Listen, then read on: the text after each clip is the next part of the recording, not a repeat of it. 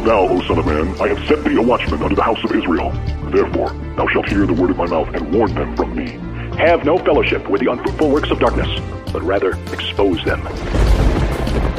Coming to you from an undisclosed location in Middle Tennessee and examining current events from a biblical perspective, this is Bible News Radio with your hosts, Randall and Stacy Harp.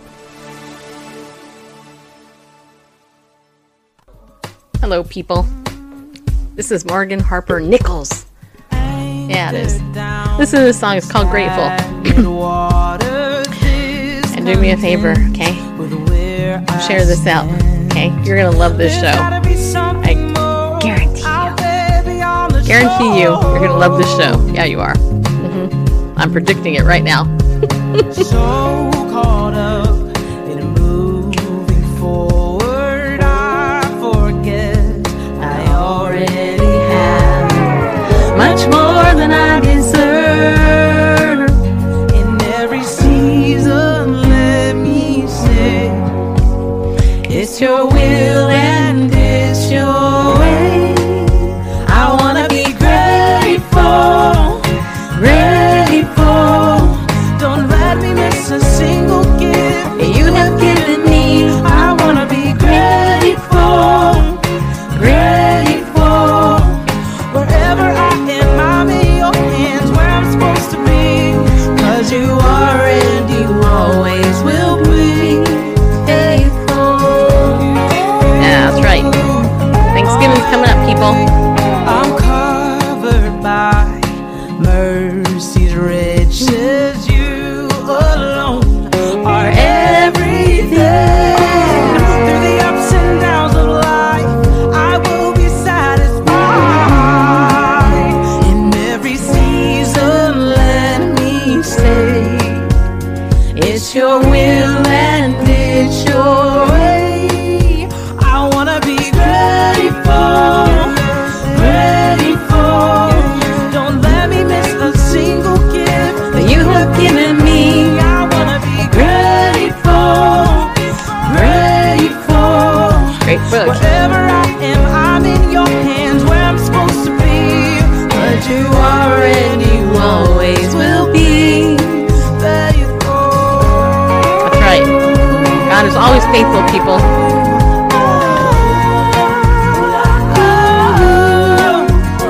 You fill every need. You fill every need. Yep. In you I have everything. I have everything.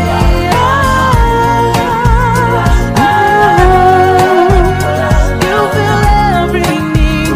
You fill every need.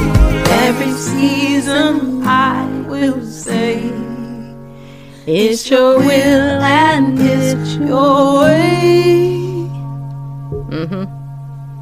I wanna be grateful, grateful. Don't let me miss a single gift that you have given me. I wanna be grateful. Okay. Grateful. So I have a challenge for you. Wherever I am, I'm Yeah, I in do. your hands, where I'm supposed to be. I wanna be grateful, grateful. Don't let me miss a single gift you have given me. I wanna be grateful, grateful. Wherever I am, I'm in your hands, where I'm supposed to be. 'Cause you are and you always will be. Oh, you are and you always will be faithful. Yep. God's always faithful, people. Yeah, He is. And I'm grateful.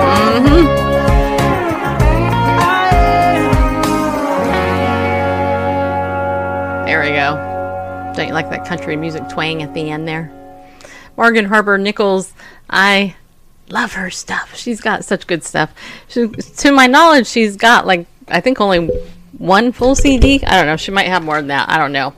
But what I can tell you is I love it. You can go to YouTube, look up Morgan Harper Nichols, and just listen to her stuff. It's really good. That song Storyteller is one of her most popular songs. And then, of course, that song Grateful that I just played is really cool. And then she's got some other really good soulful stuff. She's really well known for her compelling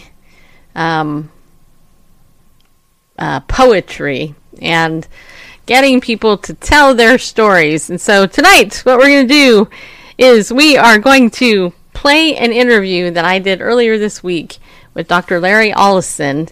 And I'm going to tell you a little bit about his book here.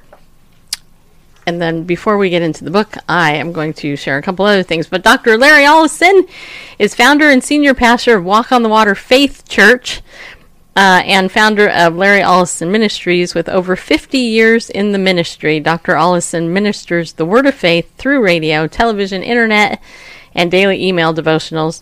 As the author of 9 books, including The Paradise of God and Unlocking the Mysteries of the Holy Spirit, he is in frequent demand for radio, TV interviews, book signings, and magazine publications, and he is also a popular speaker nationally and internationally. This is his most recent book. It was published in 2017 called Finding Hope When Things Look Hopeless. And I have to tell you, actually I've skimmed through a lot of the book. I just literally just got it, so I haven't had time to read it. But the time that I spent with Larry this past week is definitely going to bless you. And what I'm going to tell you is that it may be controversial. Yeah, it might be, just so you know. And the reason I say that is because it is. It is controversial. You know, the topic of faith, the topic of healing, the topic of prosperity, the gospel itself is always controversial because some people have taught it incorrectly. Other people, you know, have given, well, basically some people have taught it incorrectly. Some people don't even talk about it at all and all that. And hello, Forrest and Sean and who else is coming in, James and Don and somebody else in there. I don't know how to say your name, but whatever. Anyway, and if you happen to be watching the archive, thank you for watching it. You can still share it out wherever you're at. If you're on Facebook, hello. If you're on YouTube, hello, people. If you're on Twitch, super cool that you're there on Twitch. If you're on, what's the other stuff we're on? Mixer. We haven't forgotten about you. What's the other one? Did I say everything? I think I forgot something. Twitch, Mixer, Periscope, YouTube, Facebook. No, I got it all. Okay, and if you're listening to the archive of the show on our podcast, then thank you for tuning into that. I know actually there's quite a few of you that do that. And if you are one of our podcast subscribers and you listen to our show, do me a favor and email me. Let me know. Just say, hey, I've been listening to your audio. Just so you know, I'm out here listening to you. Thank you for doing the show. I really appreciate it, you know, because it helps me to know that you're out there. And I know people do because I see the numbers. So go ahead and go to BibleNewsRadio.com and send me an email and say, hey, I listen to your show. I'm not asking you to give me money or anything. I'm just asking you to let me know you're listening. Okay. Here's the other thing. If you want to be on my text message list, you can text Bible News to the number 33222 on your phone. Super easy to do. Just put in 33222 and then in the little part where you send the message, put in the Bible News as one word and text it. And then you will get on my text message list where I sometimes send out scriptures of the day. Sometimes I send out a Bible trivia question, which I did today. And literally only 2 people answered that question. I was really surprised because it was an easy one. And I actually even gave you guys the book the answer was in, just so you know. So you can do that. You can also join my email list if you go to BibleNewsRadio.com. You can get on that. I send out emails sporadically. I'm not really committed to email, just so you know. But you can still get on the list if you'd like. Yeah, because occasionally I do send out email. The reason I started doing the text message list was because email tends to end up in spam. And if you're like me, I get like hundreds of emails every week, and I just mass delete and never open them. So, yeah, that's why I do that. Okay, so let me tell you one other thing, too. Tomorrow night, Bareface is going to do Sunday in the Scriptures, and I don't know what he's going to talk about, but it'll be something in the Bible. Yeah, it will. Do you want to get on the screen and say hi? In a moment. Okay. So while Bareface is doing his magical wonders behind the scenes here, I gotta share something with you before we get into the scripture I'm going to read first.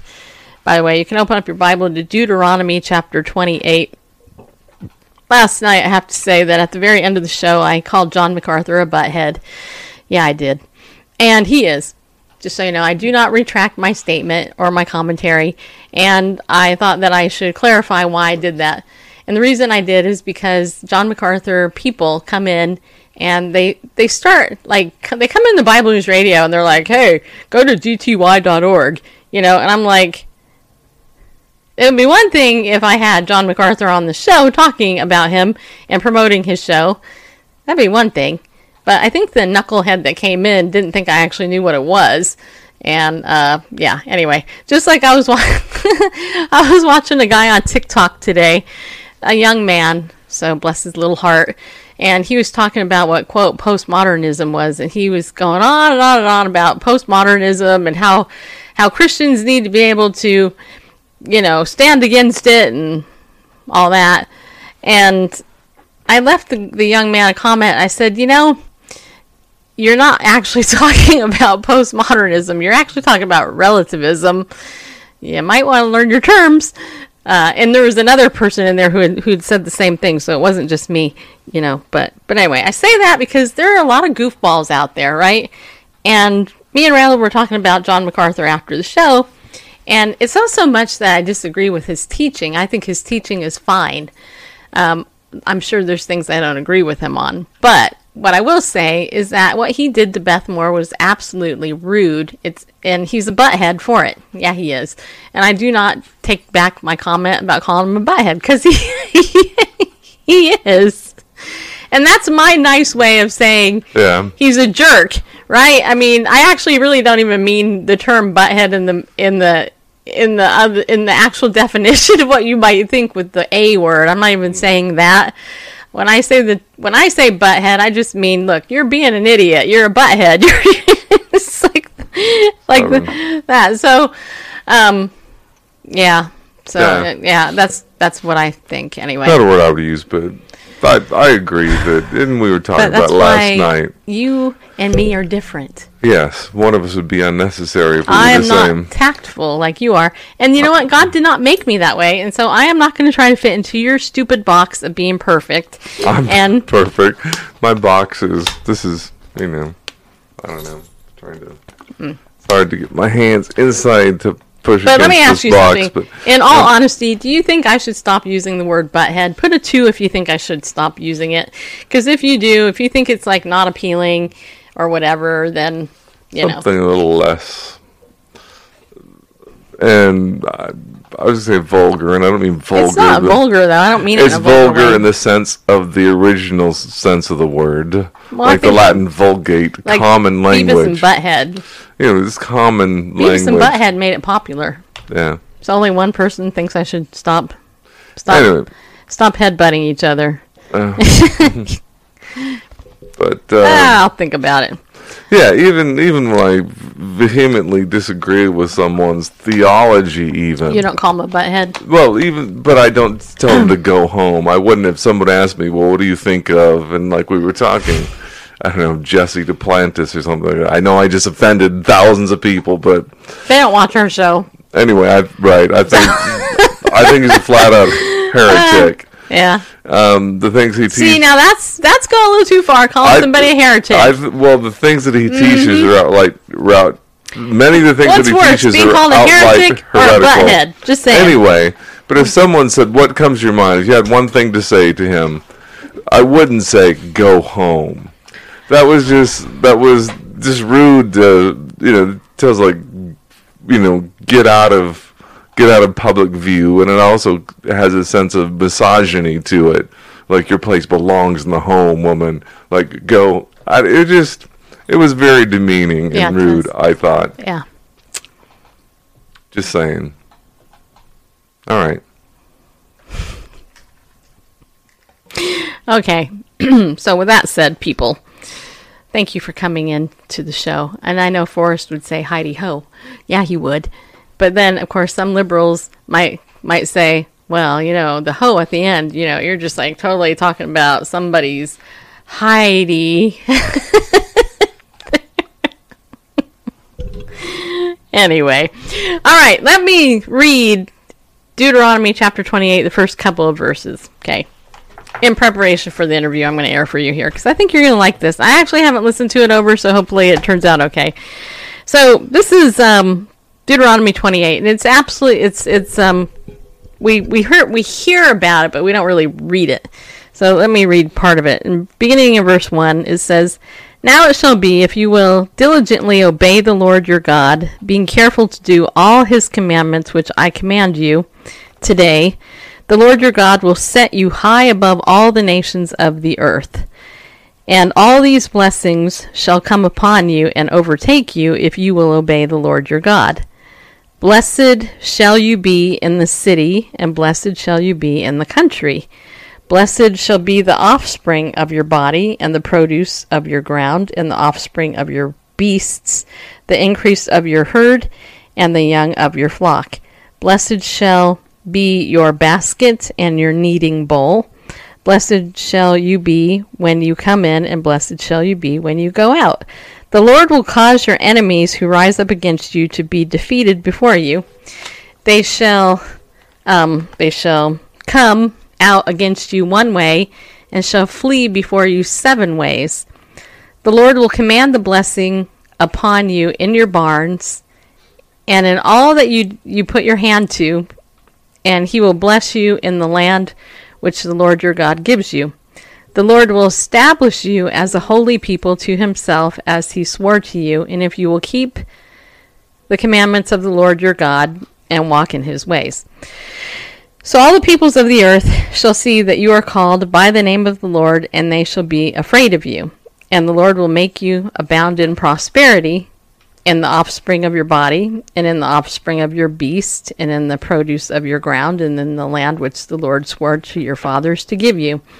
The Lord will open for you his good storehouse, the heavens, to give you rain to your land in his season, and to bless all the work of your hand. And you shall lend to many nations, but you shall not borrow. And the Lord shall make you the head and not the tail, and only shall be above and shall not be underneath, if you will listen to the commandments of the Lord your God, which I charge you today to observe them carefully, and do not turn aside from any of the words which I command you today, to the right or to the left, or to go after other gods to serve them. But it shall come about, if you will not obey the Lord your God, to observe to do all his commandments and his statutes in which I charge you today, that all these curses shall come upon you and overtake you. Cursed shall you be in the city, and cursed shall you be in the country. Cursed shall be your basket and your kneading bowl. Cursed shall be the offspring of your body and the produce of your ground, the increase of your herd, and the young of your flock. Cursed shall you be when you come in, and cursed shall you be when you go out. The Lord will send upon you curses and confusion and rebuke in all you undertake to do, until you are destroyed, and until you perish quickly on account of the evil of your deeds, because you have forsaken me. The Lord will make the pestilence cling to you, and until he has consumed you from the land where you are entering to possess it. The Lord will smite you with consumption, and with fever, and with inflammation, and with fiery heat, and with the sword, and with blight, and with mildew, and they shall pursue you until you perish. And the heaven which is over your head shall be bronze, and the earth which is under you iron. The Lord will make the rain of your land powder and dust. From heaven it shall come down on you until you are destroyed. The Lord will cause you to be defeated before your enemies. You shall go out one way against them, but you shall flee 7 ways before them, and you shall be an example of terror to all the kingdoms of the earth. And your carcasses shall be food to all birds of the sky, and to the beasts of the earth, and there shall be no one to frighten them away. The Lord will smite you with the boils of Egypt, and with tumors, and with the scab, and with the itch from which you cannot be healed. The Lord will smite you with madness, and with blindness, and with bewilderment of heart. And you shall grope at noon, as the blind man gropes in darkness, and you shall not prosper in your ways, but you shall only be oppressed and robbed continually, with none to save you. And you shall betroth a wife, but another man shall violate her. You shall build a house, but you shall not live in it. And you shall plant a vineyard, but as you shall not use its fruit. Your ox shall be slaughtered before your eyes, and you shall not eat of it. And your donkey shall be torn away from you, and shall not be restored to you. Your sheep shall be given to your enemies, and you shall have none to save you. Your sons and your daughters shall be given to other people, while your eyes shall look on and yearn for them continually, but there shall be nothing you can do. A people whom you do not know shall eat up the produce of your ground and all your labors, and you shall never be anything but oppressed and crushed continually, and you shall be driven mad by the sight of what you see. The Lord will strike you on the knees and legs with sore boils, from which you cannot be healed, from the sole of your foot to the crown of your head. The Lord will bring you and your king, whom you shall have set over you, to a nation which neither you nor your fathers have known, and there you shall serve other gods, wood and stone, and you shall become a horror, a proverb, a taunt among all the people where the Lord will drive you. And you shall bring out much seed to the field, but you shall, hold on a second, people, I'm turning the page, gather in little, for the locust shall consume it. You shall plant and cultivate vineyards, but you shall neither drink of the wine nor gather the grapes, for the worm shall devour them. You shall have olive trees throughout your territories, but you shall not anoint yourself with the oil, for your olives shall drop off. You shall have sons and daughters, but they shall not be yours, for they shall go into captivity. The crickets shall possess all your trees and the produce of your land, or ground rather. The alien who is among you shall rise above you higher and higher, but you shall go down lower and lower. And he shall lend to you, but you shall not lend to him. He shall be the head, and you shall be the tail. So all these curses shall come on you and pursue you and overtake you until you are destroyed, because you would not obey the Lord your God by keeping his commandments and his statutes which he commanded you. And I could go on, but for the sake of time, I shall commend to you to go back to read Deuteronomy 28. And of course, this is Moses writing specifically to the nation of Israel here. But I do think that this is applicable to us as well, because if we obey the Lord, right, and his commandments, we have the blessings here. And what I want to point out is the blessings are health and prosperity, right? Health, prosperity, and wealth. But if we are not obeying God's word, then all of this other stuff comes upon us. Sickness. And I actually underlined here in verse 22, I thought this was interesting. It says here, the Lord will smite you with consumption, and with fever, and with inflammation, and with fiery heat, and with the sword, and they will blight you with mildew, and they shall pursue you until you perish. I'm thinking, isn't it interesting? And hey, Pastor Tommy, I know Tommy would totally understand this. Isn't it interesting that the diseases of our day is exactly what's listed in here? Inflammation, blindness, etc. All that stuff I just read, which is why when I was talking to Larry, Dr. Larry Ollison, earlier this week, and he started talking about the word of faith, we had this discussion about how word of faith teachers, many of them have corrupted the word of faith, and there is controversy over the word of faith because of the word of faith, and so much more. But anyway, so this is about a 40-minute interview with him, and he is, like I said, he's the pastor of it's called Walk on the Water Faith Church, and founder of Larry Ollison Ministries. He's actually located in Oklahoma, and he is the owner, I believe, of some Christian radio stations, which you'll hear him talk about. I thought it was in Missouri. Missouri. That's what I meant. So anyway, so enjoy the interview. I'll be here after the interview to talk about it a little bit more. But feel free to comment in the chat as you hear it, because I'd love to hear your direct feedback as we're watching it. So there you go, people.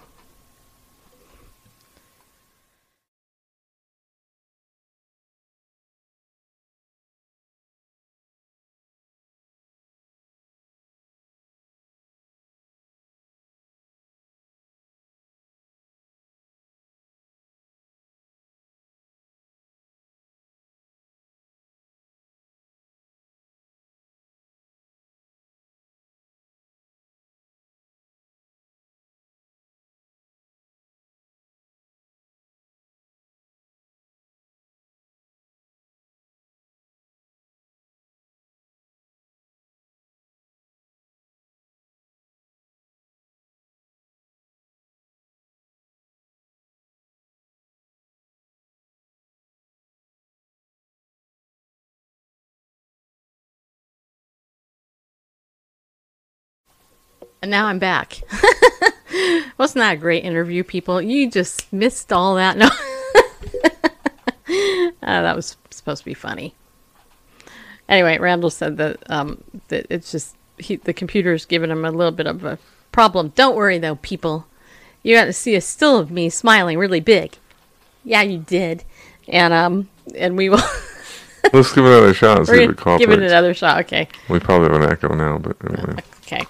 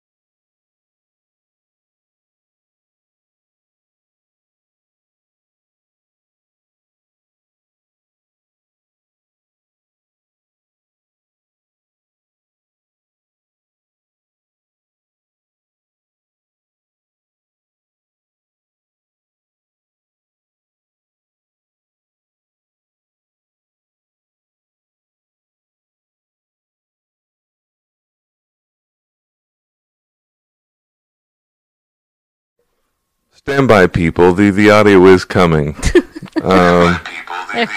There we go.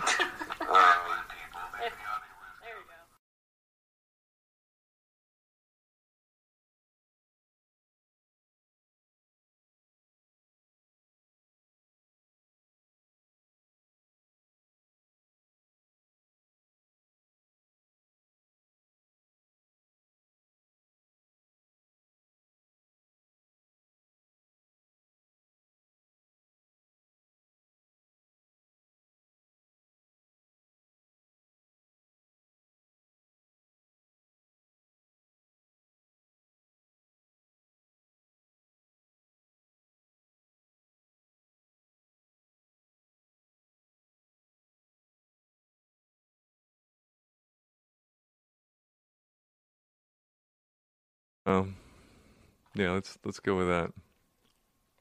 Okay. Ready? Thanks. Tell me when. Anytime. Wait, hold on. For the video.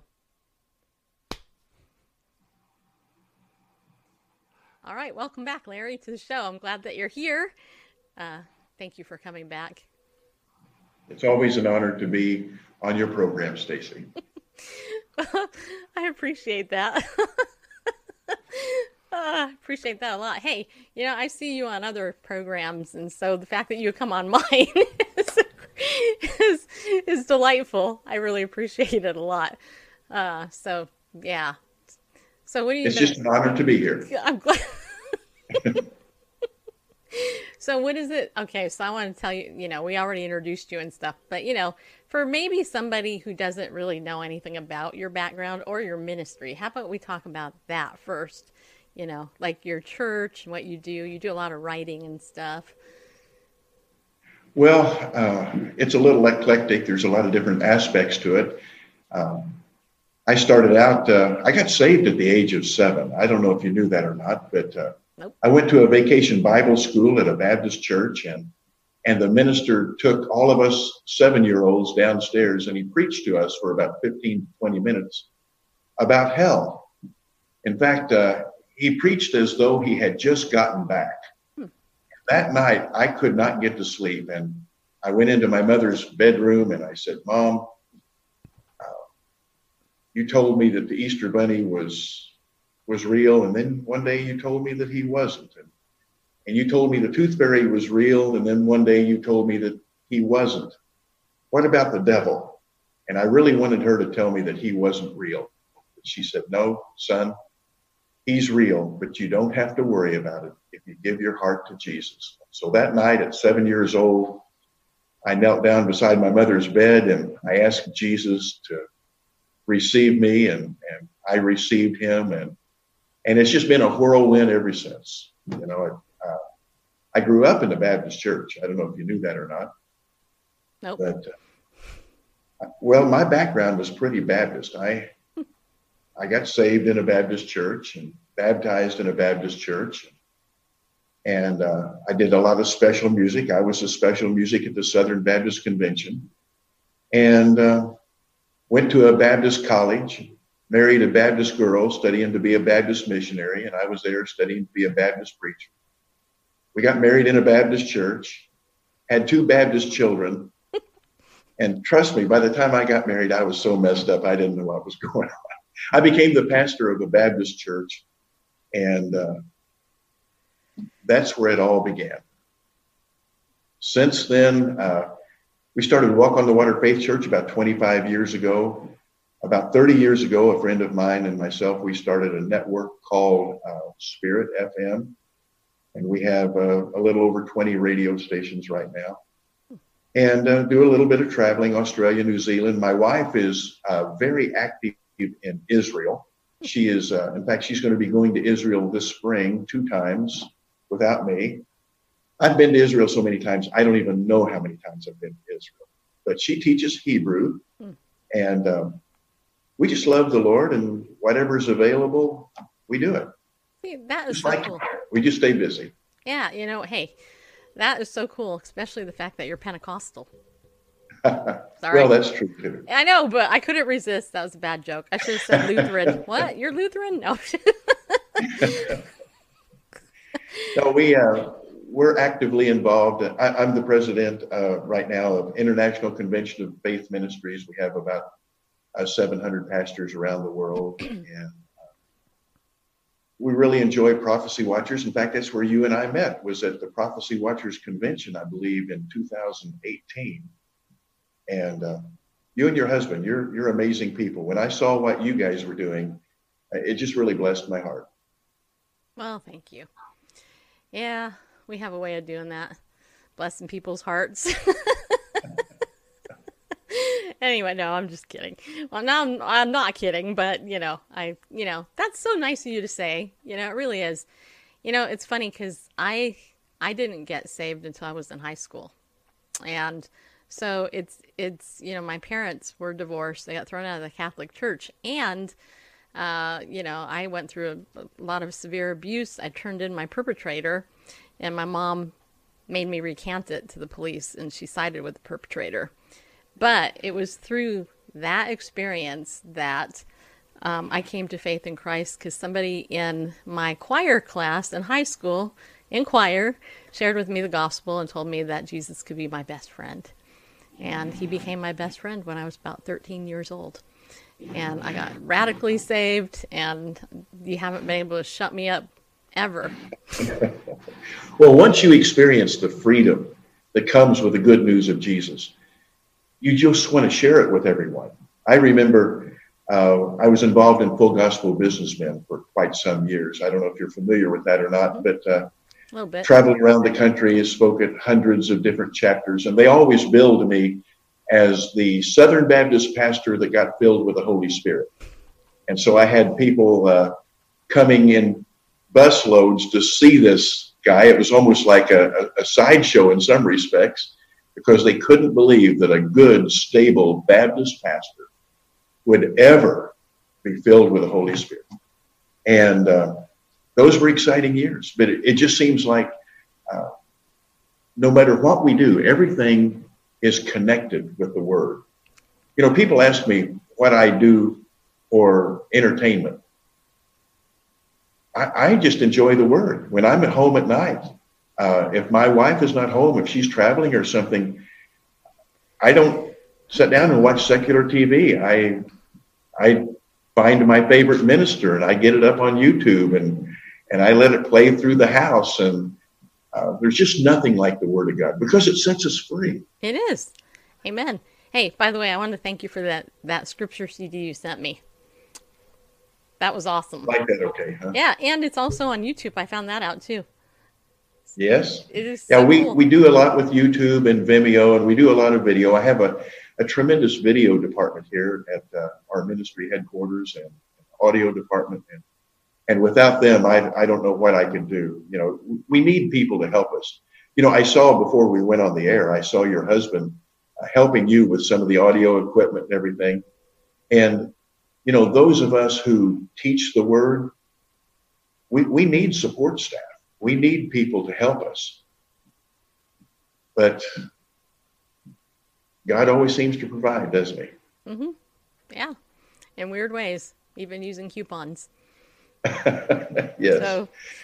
So I wanted to point out something. Okay. Everybody, Dr. Larry Ollison here, he writes a lot of books. And this book here, I believe this is your latest book, right? Is this one of your latest books? Okay. So Finding Hope when things look hopeless. This is the latest book.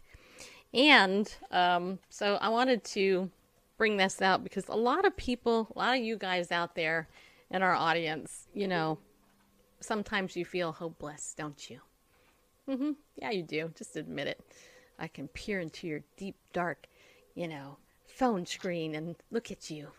But the truth is you do, and you've had those moments. That's why alcoholism is rampant in the church. That's why pornography addiction is rampant in the church.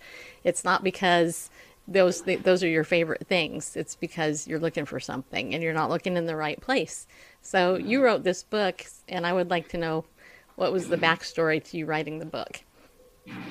Well, there's times when a person feels hopeless, and I know of times when I have prayed and I've wanted to pray and ask God to open the door and let me out of this room that I'm trapped in. And sometimes the room is finances, sometimes it's our health conditions, sometimes it's a broken heart. So many people have been betrayed by friends.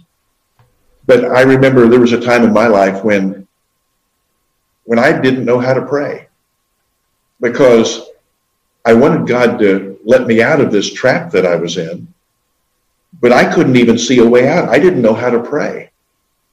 And I started having internal bleeding, and the betrayal of a friend added to all the stress. I just felt hopeless. And then one day I realized, my lightning fast brain finally realized that Jesus paid the price for everything. Not only when he came to deliver me from the curse of the law, it wasn't just so that when I die, I can live in heaven. It's for now, in the here and now. And the curse of the law, I'm not trying to preach at you here, but I just want to tell you this. The curse of the law, as described in Deuteronomy chapter 28, had three parts. It was death, sickness and disease, and poverty. And when Jesus hung on the cross and he said, "It is finished," he paid the price completely for my deliverance. And the biggest problem was not getting God to do something. You know, a lot of people, and myself, when my back was against the wall, I was trying to pray and get God to do something. And then I discovered he's already done it. He's already paid the price in full. You know, the Bible says he's paid the price in full. For what? For everything. You know, it's kind of like when we get saved. And I say this respectfully, but when somebody decides to get saved and receive Jesus as their Lord and Savior, Jesus, once again, respectfully, Jesus does not have to climb back up onto the cross and die again because he's already paid the price. The price has been paid. The problem is not him doing something. It's us receiving what he has already done. And the same thing happens with our healing. People are sick and diseased in their body. And I have people come to me on a regular basis saying, I've been praying and I've been fasting and I've been tithing and I've been doing all of this stuff in order to get God to heal me. I've been praying that God would heal me. When in reality, the Bible says in 1 Peter 2:24 that Jesus has already paid the price for our healing. By his stripes, we were healed. And if we were healed, we are healed. So our healing falls into the same category as our salvation. If he's already done everything for us to be saved, he doesn't have to climb back up onto the cross and die again. Likewise, he's already done everything for us to be healed. He doesn't have to take stripes on his body again. It is finished. The price is paid in full. So the problem is not trying to get God to decide to heal us because we've done something good or we've prayed for 3 hours every morning for a week. No, it's not getting God to do something. It's receiving what he's already done. And once I got that into my lightning fast brain, that he's already paid the price, then I had to convince myself he'd paid the price for me. And when I realized that, I realized things are not hopeless. God is not up there deciding whether he's going to heal me or not. No, he's already made that decision. And he sent Jesus to complete it. And when Jesus got back to heaven, I just somehow I see things, sometimes science fiction-y, and sometimes I see them in comic strip form. But somehow I just saw Jesus sitting down at the right hand of the Father. And the Father saying, well, how did you do? And he says, well, I did everything I was supposed to do, except I forgot to take the stripes for people's healing. Or I know I was sent to destroy the works of the devil, but I didn't quite get to that point. No, he did everything that needed to be done for our salvation, everything that needed to be done for our healing, everything that needed to be done. Now, this makes some people mad, but everything that needed to be done for our prosperity. These three parts of the curse of the law, death, sickness and disease, and poverty, he has already taken them on and paid the price. And Galatians 3:13, we have been redeemed. Not we're going to be redeemed. We have been redeemed from the curse of the law. And if we can get that into us somehow, if we could get over a lot of our belief in sacred cows, if we could get over sometimes our denominational, doctrinal belief, that things that have just been pounded into us all of our life in church sometimes, mostly in church. Right. If we could get past that and just receive what the Word of God actually says, then we can have hope.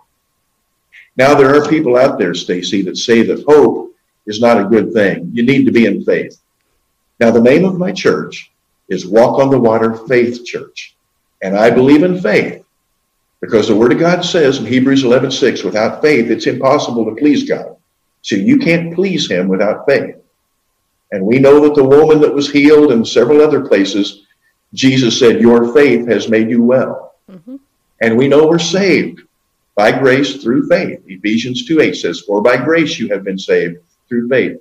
Faith is important, but sometimes people preach. And some of my friends do this, and I love my friends, okay? But some of them preach that if you have hope, you're not in faith, and that hope is something that you need to get out of hope. You need to get in faith, because hope believes that God's going to do something, and faith believes he's already done it. But I need to remind you of this.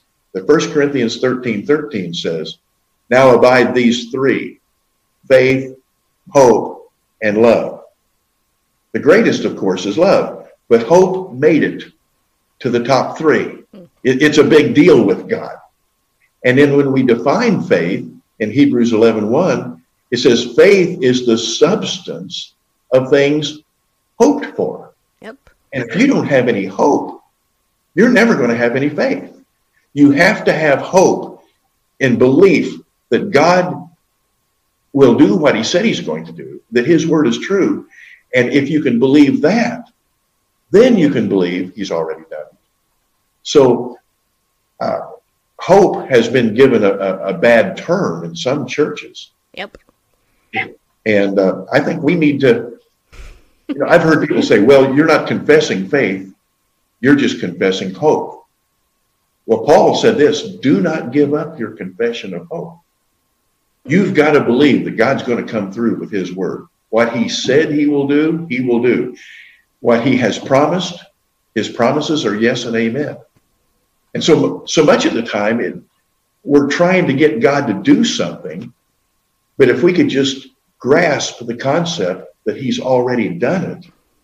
And the problem is not him doing something else, it's us receiving the blessing that he's already given us. Yeah. Well, okay, so you've said a lot. And I'm having, I'm at that age where I have menopause. So, I might forget stuff. But you're older, so you might forget stuff too, because you're at that age. No, my mind is crisp, and it's going to stay crisp until the day I depart. Okay, good. So, all right. So you mentioned Deuteronomy 28. I got to tell you this story. This is so cool. Okay, so on Periscope, where we put this show, I have a friend. Her name's Pastor Tommy Norman, and she is an amazing woman of faith. I met her because she was talking about how her son was healed it was a miraculous healing. He quote, shouldn't have been healed, but he totally was. And she was the one who introduced me to, I wouldn't say it's the prosperity word of faith movement, where there's a lot of heretics in that. And that, frankly, is what gives this message a bad name, I think, because of all the corruption, right? The greed and all that stuff in there that we all see these stories. But she's the one that got me to really start seriously looking at the issue of faith. And I remember, I forgot the name of the book that she always recommends.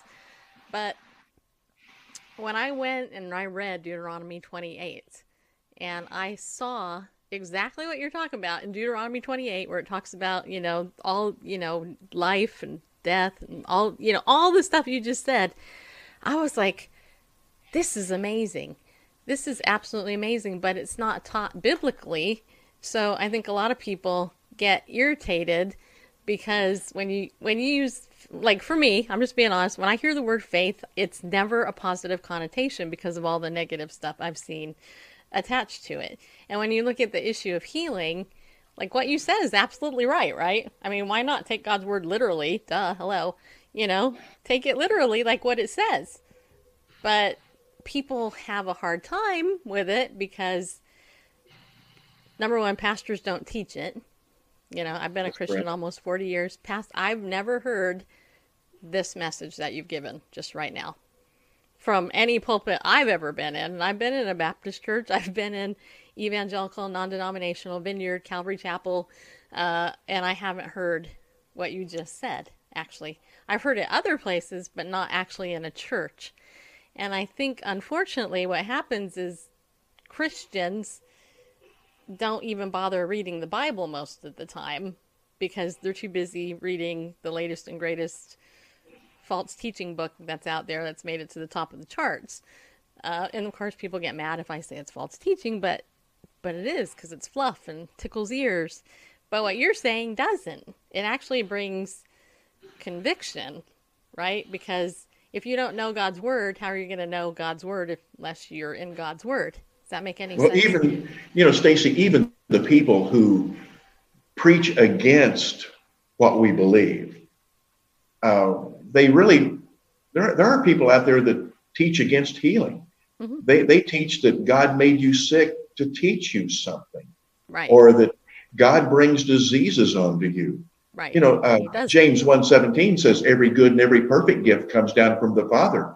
And I live in the middle of Hillbillyville in the Ozarks. I mean, this is, most of the people that live around here, when they watch the Beverly Hillbillies, they think it's a reality show. So I'm just telling you, but here we would say it this way: if it ain't good, it ain't God. Okay. So every good and every perfect gift comes from God. Years ago, there was a famous minister in the United States that got a lot of ridicule because he preached a sermon that said, God is a good God and the devil is a bad devil. And the people who got the most upset with him were ministers. And that's because a lot of preachers preach that God's just walking around with a clipboard waiting for you to mess up so that he can zap you with something. But our God loves us. Right. There is no place where Jesus went around from village to village in the Bible and he made people sick. No, everywhere he went, he preached the kingdom of God and healed all who were sick and oppressed of the devil, except one place. There's one place. He went to Nazareth. And when he was at Nazareth, it said he could not do many mighty works there, except heal just a few people of some, and in the Greek, it says he healed them of minor things, but he couldn't do any major work there. But then it goes on and tells why. It says, because of their unbelief. Right. So it wasn't, the problem wasn't on Jesus's side. It was on the receiving side. You know, not too long ago, I went down to the post office and I was waiting in line to mail a letter and pick up some mail. And this guy behind me, he said, let me ask you something. Are you Larry Ollison? And I said, yes, sir. He said, are you the pastor of that Walking on the Water place up the road? And I said, yes, Walk on the Water Faith Church. I'm the pastor, founder. Yes. He said, I hear you're one of those health and wealth preachers. My response was, well, yes, I am. But if you would prefer, to go to a sickness and poverty church, and they don't realize what they're saying. He said, well, I wouldn't want to go to a church like that taught sickness and poverty. Right. It's when people call us faith healers. My mother she broke her neck a couple of weeks ago in an automobile accident. And so she's in a recovery facility right now. And I went over to visit her. And one of the head dietitians at this facility came into my mom's room and she said, I know you're a man of faith. It's against the rules. But if I brought a woman in here who has cancer, who works for us, would you lay hands on her and pray for her? Well, she did, and I did, and I taught her the word and prayed for her and believed for her healing. But some people would call that, you're one of those faith healers. Well, there's no other kind. Right. The greatest faith healer of all time was Jesus. So, I've met people that claim to be an atheist, but you put me on an airplane with an atheist sitting next to me and we look out the window and we watch the engine fall off the airplane, I guarantee you he will not be an atheist by the time we hit the ground. Right. Most atheists are wanting to believe that we are right. Mm-hmm. They want us to be right.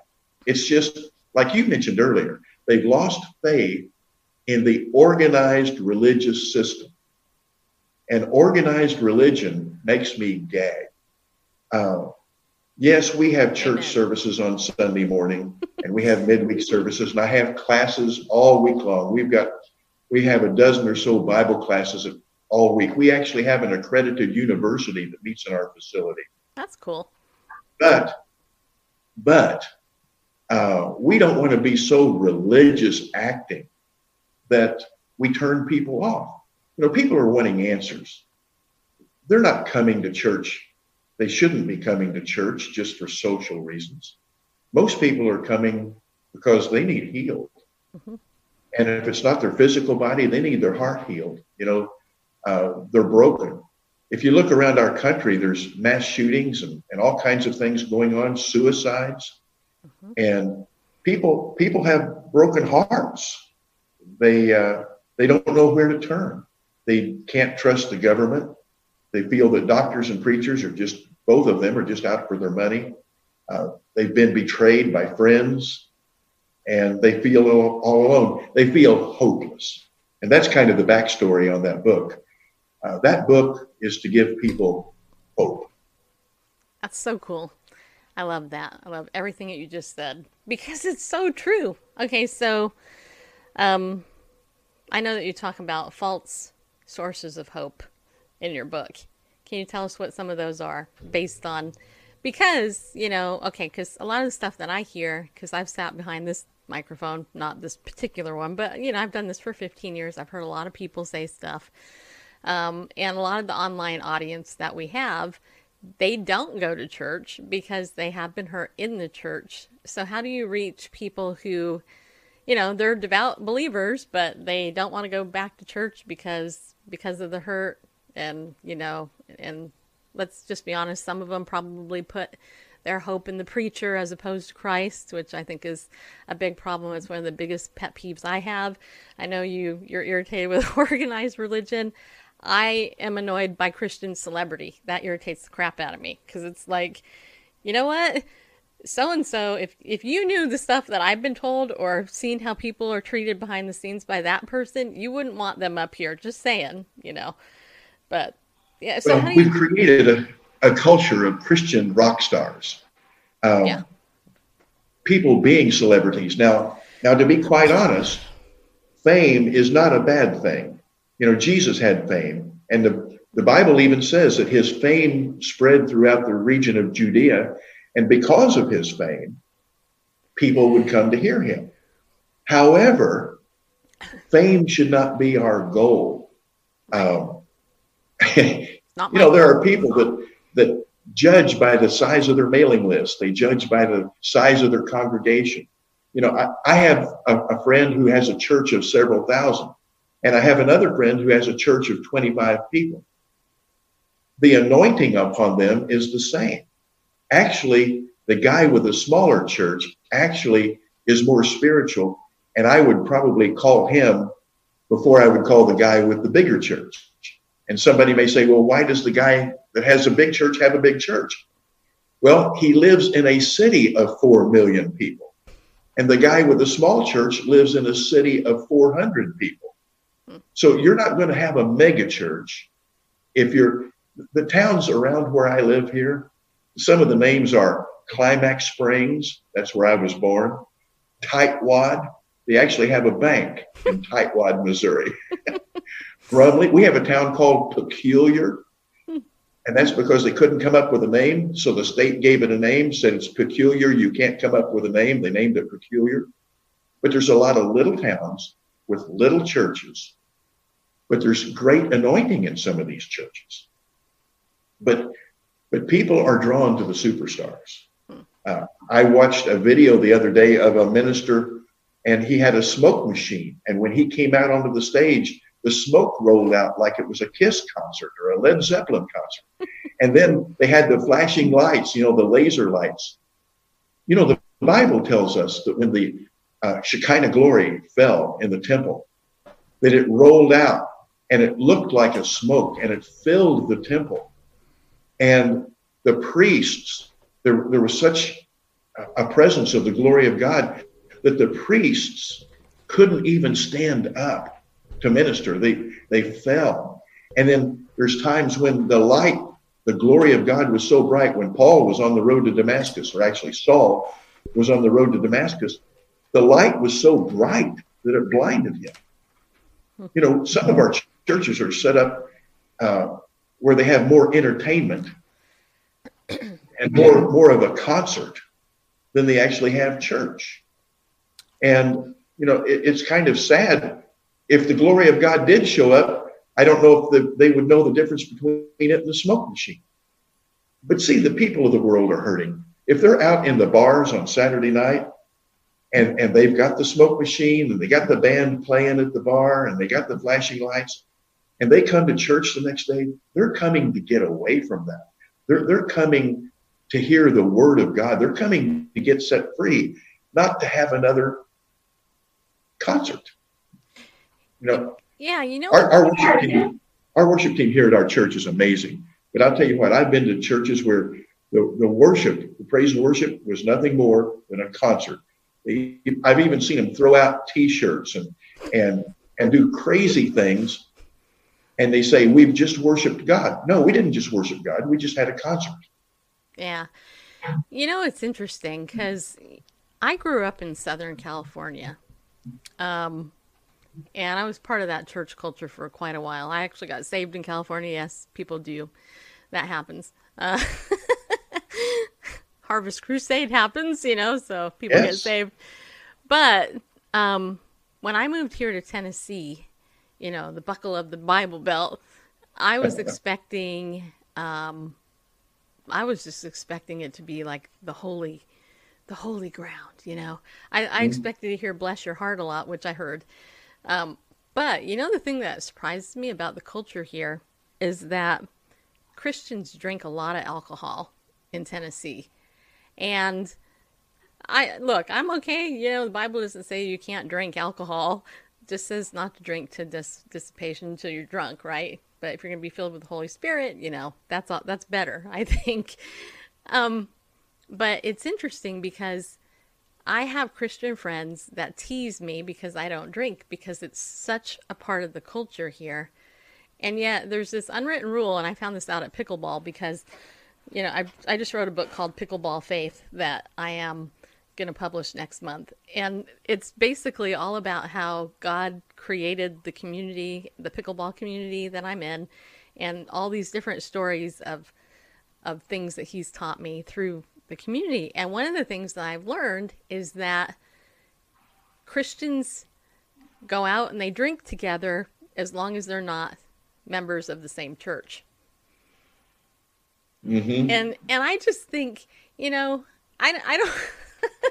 I just think it's the weirdest thing, because it's like, okay, like, well, why don't you all drink at the same church? I mean, can you explain this to me, Larry? Because I'm like, well, does that happen in Missouri?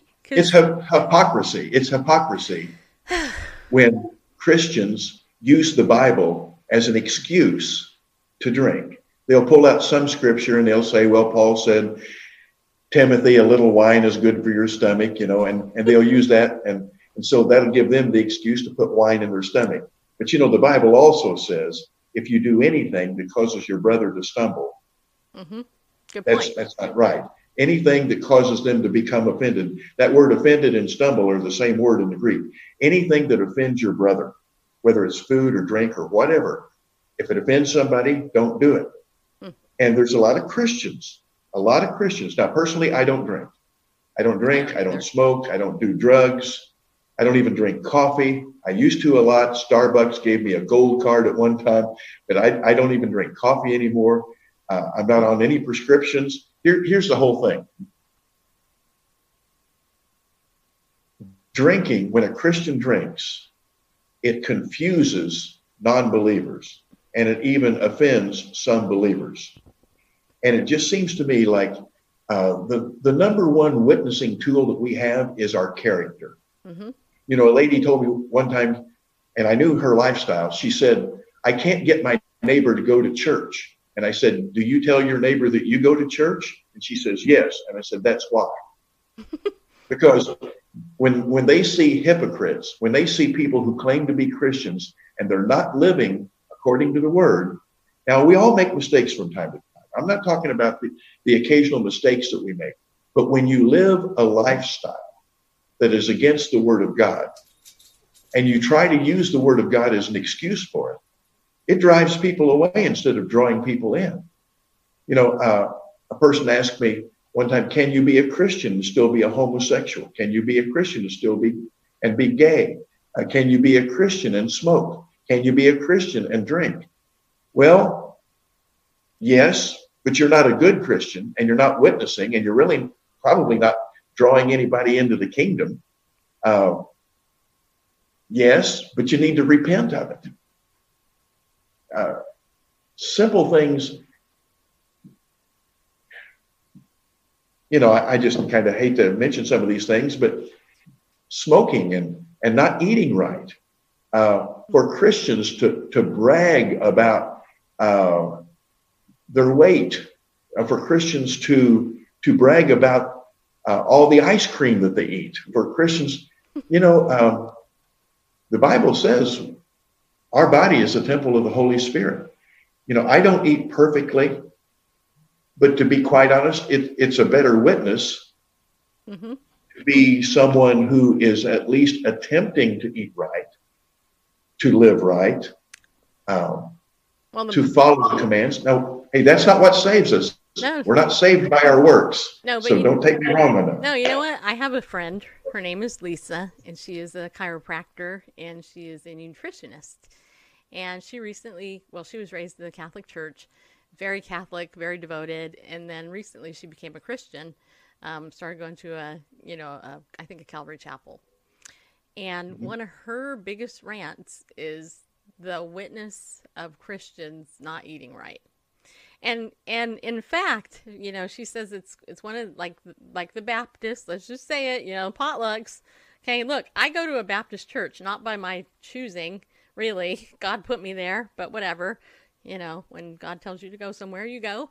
But the potlucks at this church crack me up, and I don't eat most of the crap that's brought because it's so. First of all, I got a very sensitive system, so I have to be careful with what I eat. But exactly what you're saying, and gluttony and really severely obese people, nobody says anything about it, and it's sad, right? Don't you think so? It's sad, huh? Well, we need to be kind. Right. We can't be rude to people. Right. But the best way to teach is to teach by example. Right. And if you want people to see what the kingdom of God is like, then we need to live a Christ-like life as much as possible. And once again, we're not saved by our works, and we shouldn't judge people by our works. But we should at least make an attempt to like what God likes and not like what he doesn't like. And if somebody says, well, I just don't know what God likes, well, then that just lets me know they haven't read their Bible, because God clearly tells us what he likes and what he doesn't like. And here's something else too, Stacy. I'm sorry. I'm laughing. What he liked. I'm laughing. What he liked. Huh? I'm laughing at that because I like how direct you are. What he liked 5,000 years ago, he liked 2,000 years ago, and he likes it now. What he didn't like 2,000 years ago and 5,000 years ago, he doesn't like it now. Now, granted, right now we are under the age of grace, and we have a lot of grace, and we're not judged by our lifestyle. But if God took out Sodom and Gomorrah a few thousand years ago because he didn't like it, he may not take you out because he doesn't like it, but he still doesn't like it. Right. Hebrews 13:8 says Jesus Christ, and Jesus said this, if you've seen me, you've seen the Father, because the Father and I are one. It says Jesus Christ is the same yesterday, today, and forever. So the Bible tells us what he likes. Find out what he likes and do it. If you're in love with somebody, that's what you do. And if you want a marriage to work, you find out what your spouse likes and you do it. If you have a spouse that likes the color green, then when you go to pick out your furniture, be gracious and let them pick out some green furniture. I know that's a stupid illustration, but the thing is if you love somebody, you're going to want what they want. Right. And if we truly love God, we need to start wanting what he wants and living the lifestyle that he wants us to live, and live the lifestyle that Jesus paid the price so that we could live. And not care so much about what people think. People who worry about what people think, they live a life of stress because they're constantly trying to please other people. And Stacy, let me give you a clue. You can't please other people. Nope. It just doesn't happen. I've tried all of my life to please people. And I finally, after a few years, realized I need to please God. He's really the only one that counts. Let the chips fall where they may when it comes to people. Yep. Amen. I've got a book I'll send you today. It's called Breaking the Cycle of Offense. Yeah.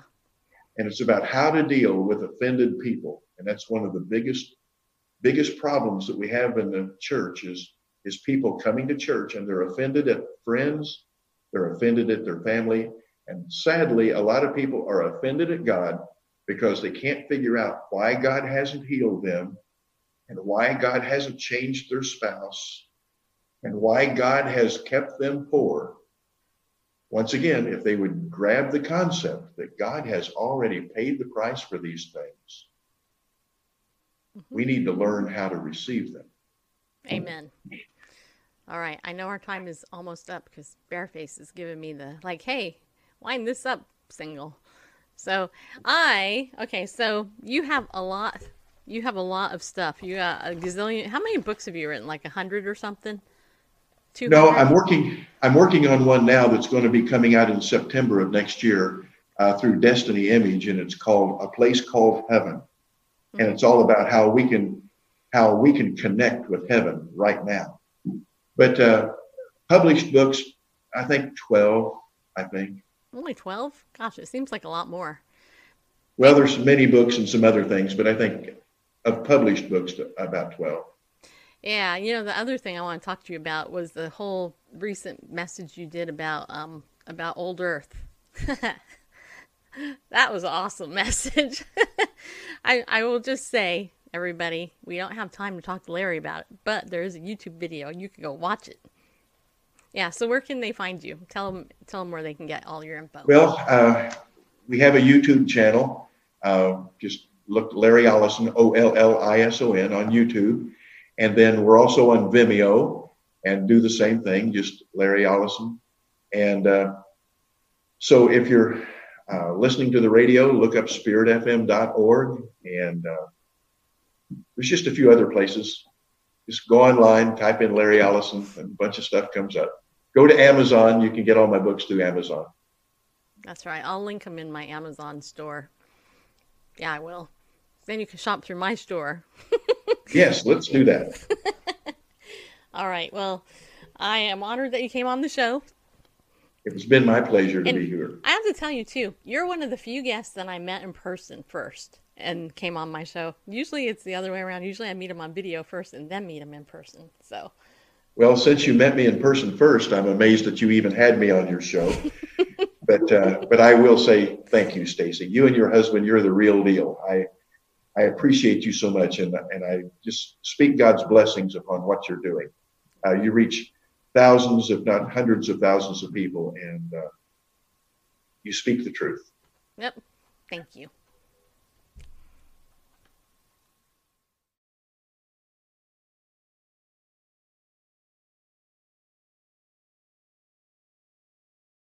They can now. Can you hear me now? I'm not hearing me good. Well, you turn the headphone volume. Where you go? Okay. Can I hear myself now? Oh, there I am. Anyway, okay. So, did you guys like that interview? I have to tell you, that was a very good interview, and it was not. There's actually a backstory to that interview, which I have to tell you, in February. Well, actually, it was last October. I think it was 2 years ago, actually, in October, when I was invited down to the Prophecy Watchers conference in Oklahoma. Larry was there, and I got to interview him in person, just kind of did a short interview with him. And then we aired that. It's somewhere in our archives. I don't know where, so don't ask me, but hopefully you could find it. But I was really taken by him then when I met him. And then I think it was in February of this year, out of the blue, Larry calls me up. Now this is highly unusual. I don't typically get phone calls from people that I interview in person unless I start developing and reaching out, inviting them on my show. Well, anyway, out of the blue, he called me up. And he called me up to encourage me and tell me that people are seeing the show, that we're doing a great job. And he just wanted to bless my efforts and let me know that I was being an encouragement to people and doing God's work, which really touched me. It really did. Because he owns a lot of radio stations. I think he said something like 20 radio stations, Spirit FM. You might check it out. And, I've had a lot of people ask me, well, how come you're not on regular radio? Well, because we don't have the money to get on regular radio. Plus, it's not really something, honestly, I've ever really pursued. And anyway, long story short, it was about 2 weeks ago, I had a meeting with somebody. Barb actually had written me an email. Hi, Barb, by the way, I see you down there. I don't know if you're still in there, but if you are, hi. I was wondering about you, how you're doing. Anyway, long story short, Barb wrote me an email.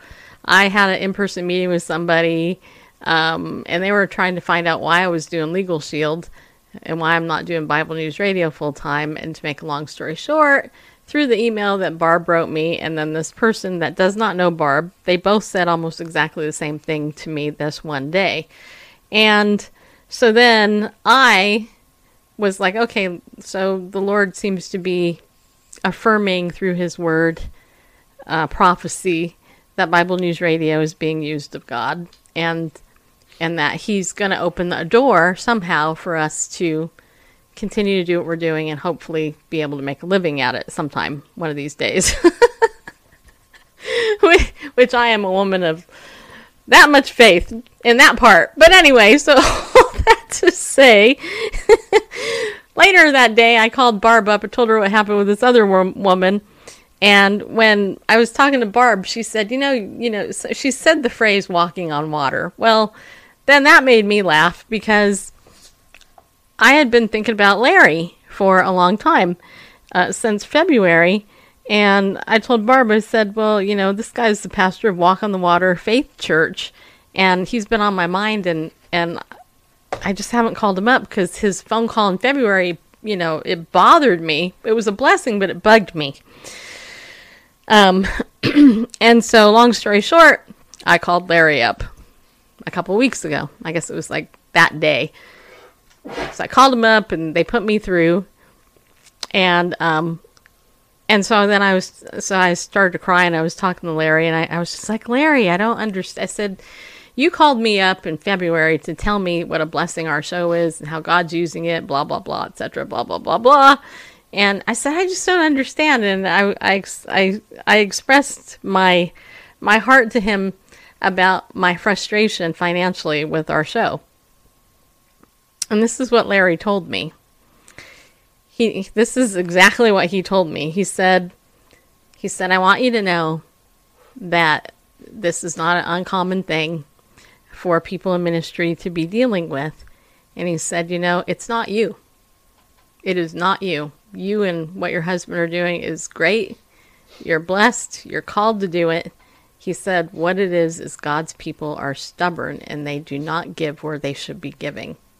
They're ignoring what God's telling them to do, and all that. And anyway, and then anyway, we talked more, and then he gave me $100 donation to our show, which I can tell you honestly, most of my guests never, even the guests that I have on the show all the time, never donate to us. There's a handful, not even a handful. I think I can think of 3 people that have donated to our show that we have on regularly, and these guys make money.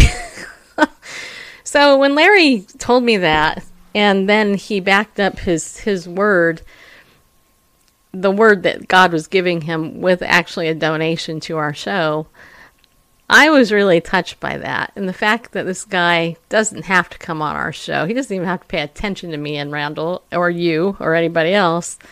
It confirmed in me that what we're doing is right. And what I want you guys to know is that I don't pick or do what I do lightly. You know, when I have a person on this show, it's very intentional because I get pitched gazillions of people constantly on this show. Okay, I've been doing this for 15 years. You know, I get pitched a lot of. I just got pitched somebody really, really famous not too long ago. I'm like, delete. I'm not even going to put in that I'm interested because I'm not interested. I'm interested in providing what God wants me to provide. Am I always perfect? Do I sometimes make mistakes? Yep.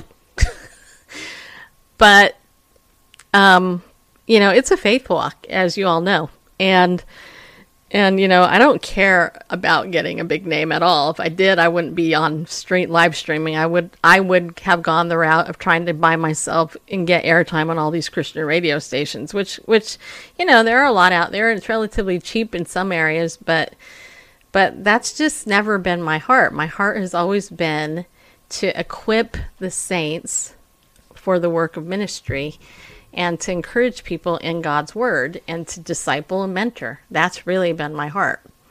And that's Randall's heart too. It's the same thing. So when I have somebody like him affirming us, I mean, the same thing with Prophecy Watchers. Why out of all the people out there have they invited us to come and cover their show? Yeah, and meet all of the top people in the world of prophecy. I mean, why? Think about that. Why for 15 years have I been invited to the National Religious Broadcasters Convention and able to get in and set up media booth and have people begging for me to interview them? And you can ask Randall, they do. They literally come, the publicists are begging us to interview their people because of our reputation and because of the fact that people walk away from interviews with us feeling blessed and fun. And I actually recorded the last time we did it. I recorded the reaction after everybody, because I was like, I'm going to record this because nobody's going to believe it and they're going to think we're making this up.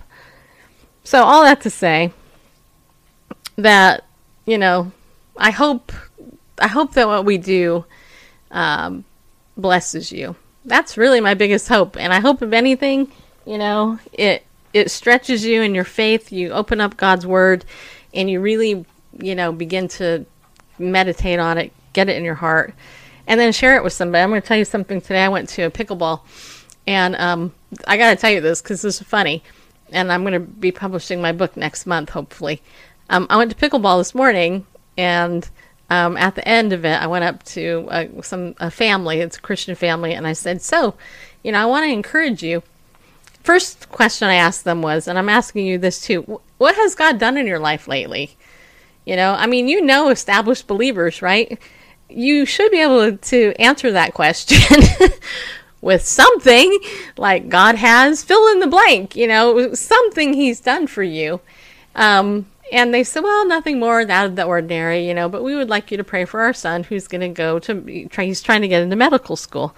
And I said, oh, cool. And so I talked to them a little bit and I encouraged them, and I'd like to encourage you to do this too. And that is to get a journal or somewhere and every single day write down 10 things you're grateful for. Not one. I know Grateful Chick does 3. I'm telling you to do 10. And the reason why is because this is what I've been doing the last month or so. 10 things a day that you are grateful for. Because it's going to shift your mind thinking. It's going to stretch you. All right. And you will see how ungrateful you really are. Just so you know. And that actually was spurred on by my team, my Legal Shield family that I'm on the phone with every day. But anyway, so later, after I got done talking to this family, the mother of the family, I walked over to the son who was standing with the father, and I said, so I hear you're trying to get into medical school. You're a firstborn, right? And he's like, yeah, I am. And I said, that's pretty typical because doctors usually are the firstborn. And I said, your mom asked for me to pray for you. And he started to reach out his hand and say, oh, ma'am, thank you so much for praying for me. And I said, no, let's do it right now. And I literally put my arm around this kid. I put my hand on his shoulder. And I'm like, let's pray right now. This is right now in the pickleball court. And Tommy, I was thinking about you actually when I did it too. Because of our conversation before. And so I'm praying for this kid, and his dad is just standing there like, what is she doing? And it was funny. I mean, it wasn't a long prayer either. It was just a really short, simple prayer. Afterwards, the kid he was like, thank you so much for doing that. And I said, you're welcome. Afterwards, I walked away when I left and I just laughed because I thought, these people are going to think I'm crazy. But you know what? If we're all Christians, like everybody keeps saying they're a Christian, well, then let's start acting like it, right? I get fed up with fakers. I get fed up with liars. I get fed up with people who preach one thing and live a completely different message. It irritates me to no end, which is why I am at the place that I am in my life. I don't give a crap about status, because if I did, I could tell you a whole lot of things. I don't. I care about, Larry was talking about the issue of healing and stuff. And you know what? Randall and I last night, we were talking, we went out to dinner afterwards, which was really late, by the way. We went out really late at 10:30. Probably the weirdest thing I've ever done in recent days with Randall. But we were talking about, I was talking about how just 10 years ago, if you knew me 10 years ago, compared to today, you would see two completely different people.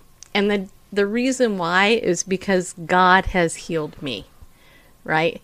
And I think a lot of times, when I think about faith healing and I think about healing in general, I think about the whole physical aspect, and that's usually generally what we all think about, right? Because that's what we see on the TV and and all that and all that, right?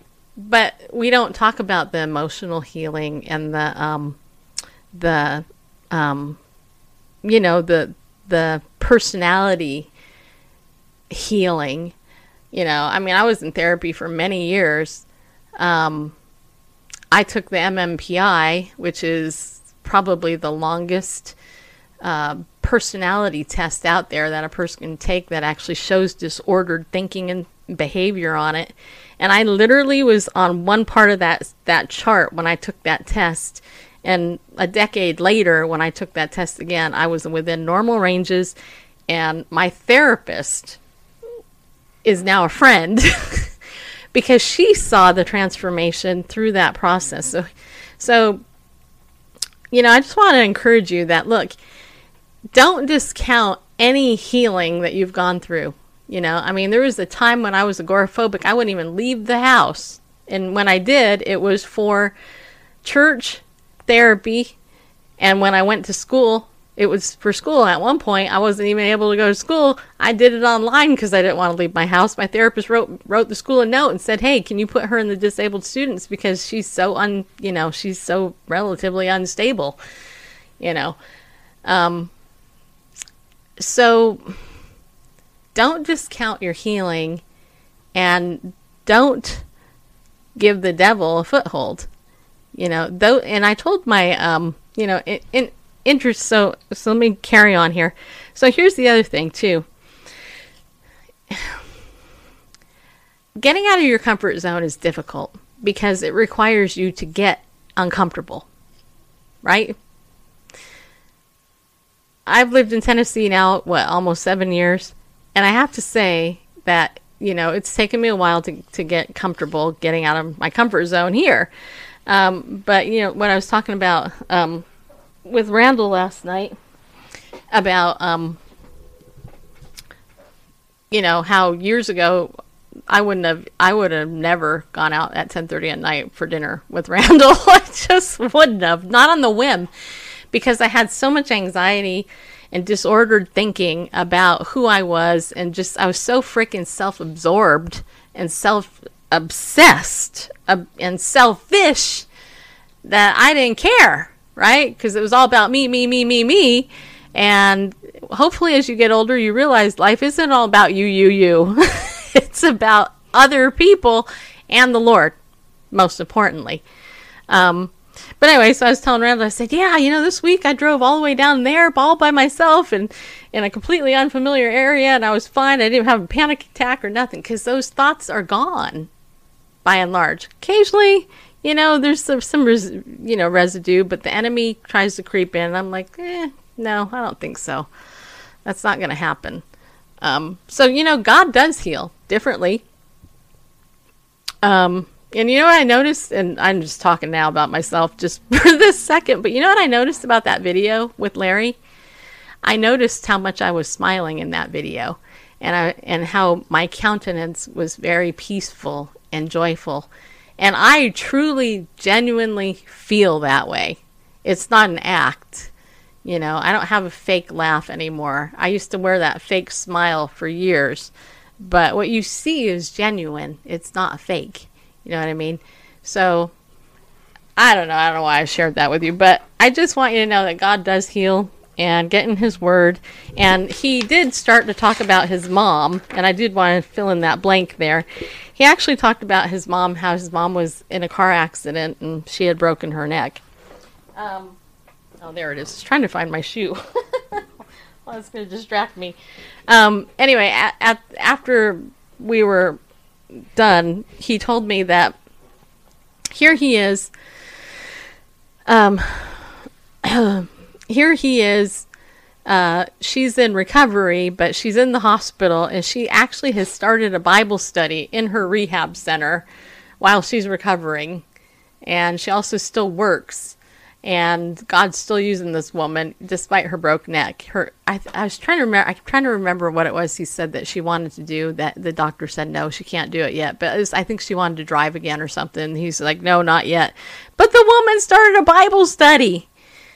So just saying, if somebody with a broken neck in a facility where she's healing can start a Bible study, you can go out and share the gospel with somebody or something else and not be a chicken. Okay, so Barb said, so firstborns are successful or at least motivated. What do babies do? They are the obnoxious prophets. Well, Randall actually is a baby, and I am actually a firstborn middle child, so I have a lot of middle. I'm actually an adult. Child characteristics, but Randall is the baby in his family. I'm the last. He is the last. In a series of 4. But really, when you think about it, you really took on the firstborn role, though, because you weren't really raised with Rick, your brother. No. So you were the only boy. So really, you kind of have you're like a only baby. I'm a firstborn middle child. The only baby my parents ever had. No. But anyway, that's all I'm going to say. You can comment and let other people know what you want to know. Does that make any sense to all you out there? Do you understand what I'm talking about? Yeah, I love that exhortation. About, well, here's Larry's mother at she's 90, whatever. I don't know. Yeah, something. I mean, broken neck and rehab, starting Bible study. Yeah. And I think of Titus chapter 2. That tells us, for the grace of God that brings salvation has appeared to all men, teaching us that denying ungodliness and worldly lust, we should live righteously, godly, and soberly in this present age, looking for the glorious hope and appearing of our great God and Savior, Jesus Christ, who gave himself for us that he might redeem us to be his own, Old King James says, peculiar people, right? Zealous for good works. And so, if you call it, like you said earlier, if you're calling yourself a Christian, live like it. We're not supposed to be camouflage Christians. I'll pray for you. I'll go home, and, when nobody's looking, I'll draw the curtains and go in my closet. You should have seen the look on their face. I'll pray for you. Let's pray for you. It made me laugh. He gave himself for us to redeem us from every lawless deed and purify for himself his own peculiar people, his own special people, zealous for good works. We're just excited about doing things like that. And all the while actively looking for his appearing. And so I think that, thinking about the scripture, that precedes looking for the glorious appearing, that predicates our being zealous for good works. If we're not looking for his glorious appearing, then we're probably not going to be that zealous for good works. Well, see, yeah, and going back to actually the title of the show, talking about faith and hope, this is a real question. Why do so many Christians kill themselves these days? Because that's antithetical. That's to faith and hope, right? And I think, obviously the enemy comes in and attacks, but I also think that it's because they're not firmly grounded and rooted in the faith. And a lot of people don't have accountability. And I can tell you honestly that if you have accountability, you will grow and you'll change. And those of you out there who don't take the time to be accountable to anybody and you think that you're going to get through your issue or struggle alone, you're fooling yourself. You're not going to. It's not going to happen. Codependency is huge. It's a big issue. And, this year God's had to deal with me on that issue. And I've had to do some hard things to some people that I think they're still dealing with the ramifications of me going, you know what? Sorry. This isn't good for me, and I can't take care of you anymore. And even if you don't understand, whatever, that's your issue. I have to deal with my own and all that. So what are you confused about? Barb says she's confused, so.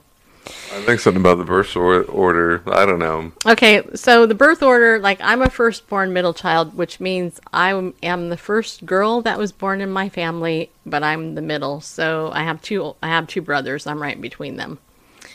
Randall is the baby, but his brother is older than him, but he wasn't raised with his brother, so that influence wasn't in his family, but he has two older sisters.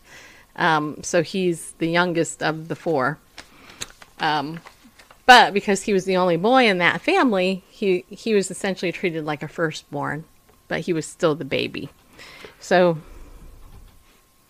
And Danielle was just the firstborn, period. I actually took on the role of the firstborn because my older brother moved out of the house. But I was just kind of whatever. I don't know. I don't know how the firstborn is treated the role of firstborn. I would just kind of go out, do your thing, and call us every once in a while to let us know you're not dead. It's kind of the way I grew up.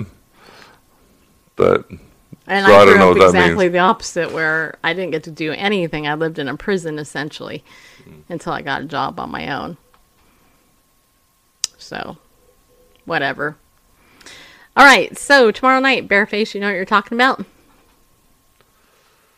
No? Yes, maybe? No, just looking at it,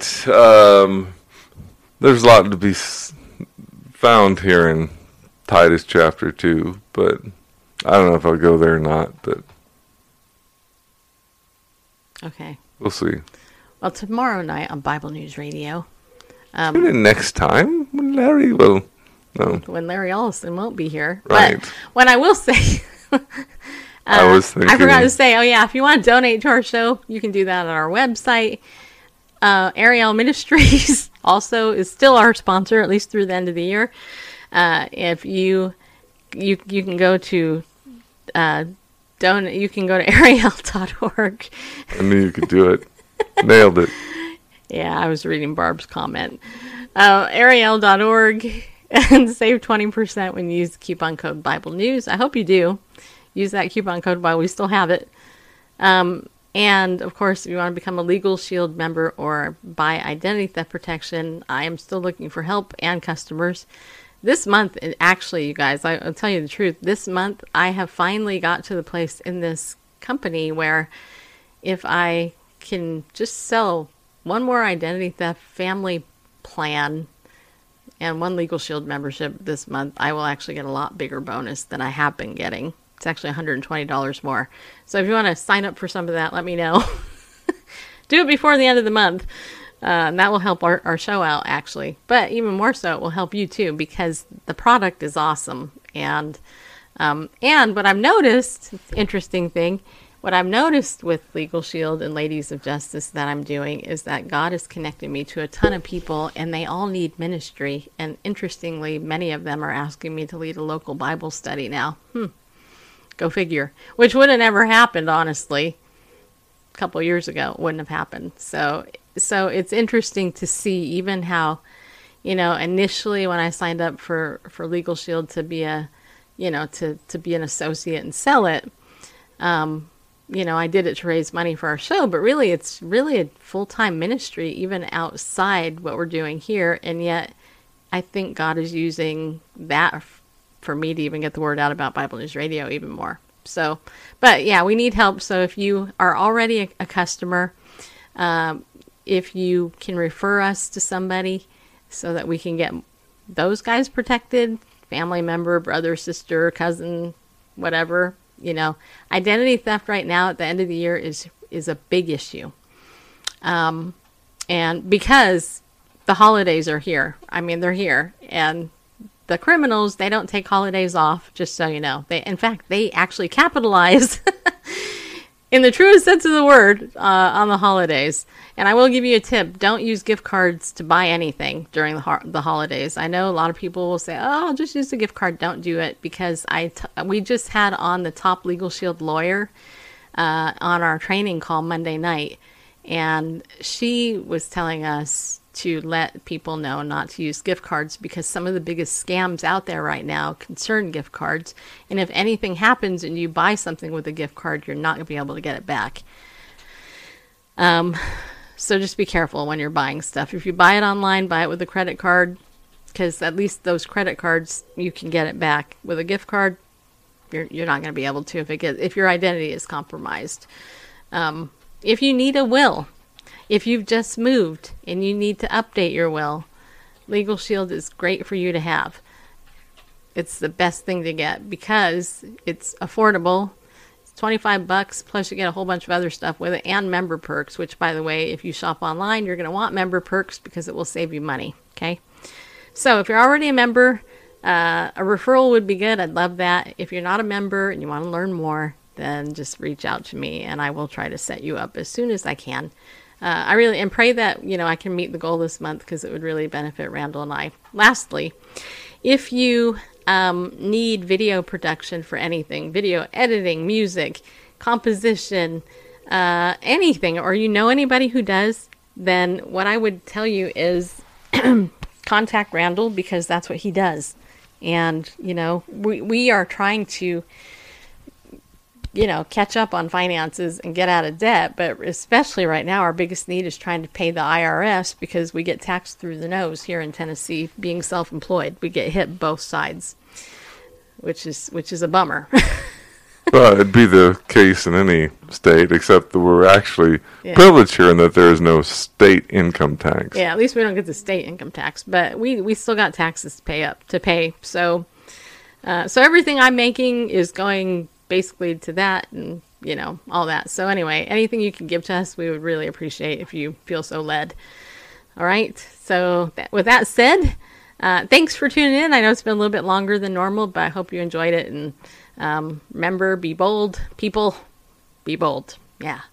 Stand up and go with God, because he loves you.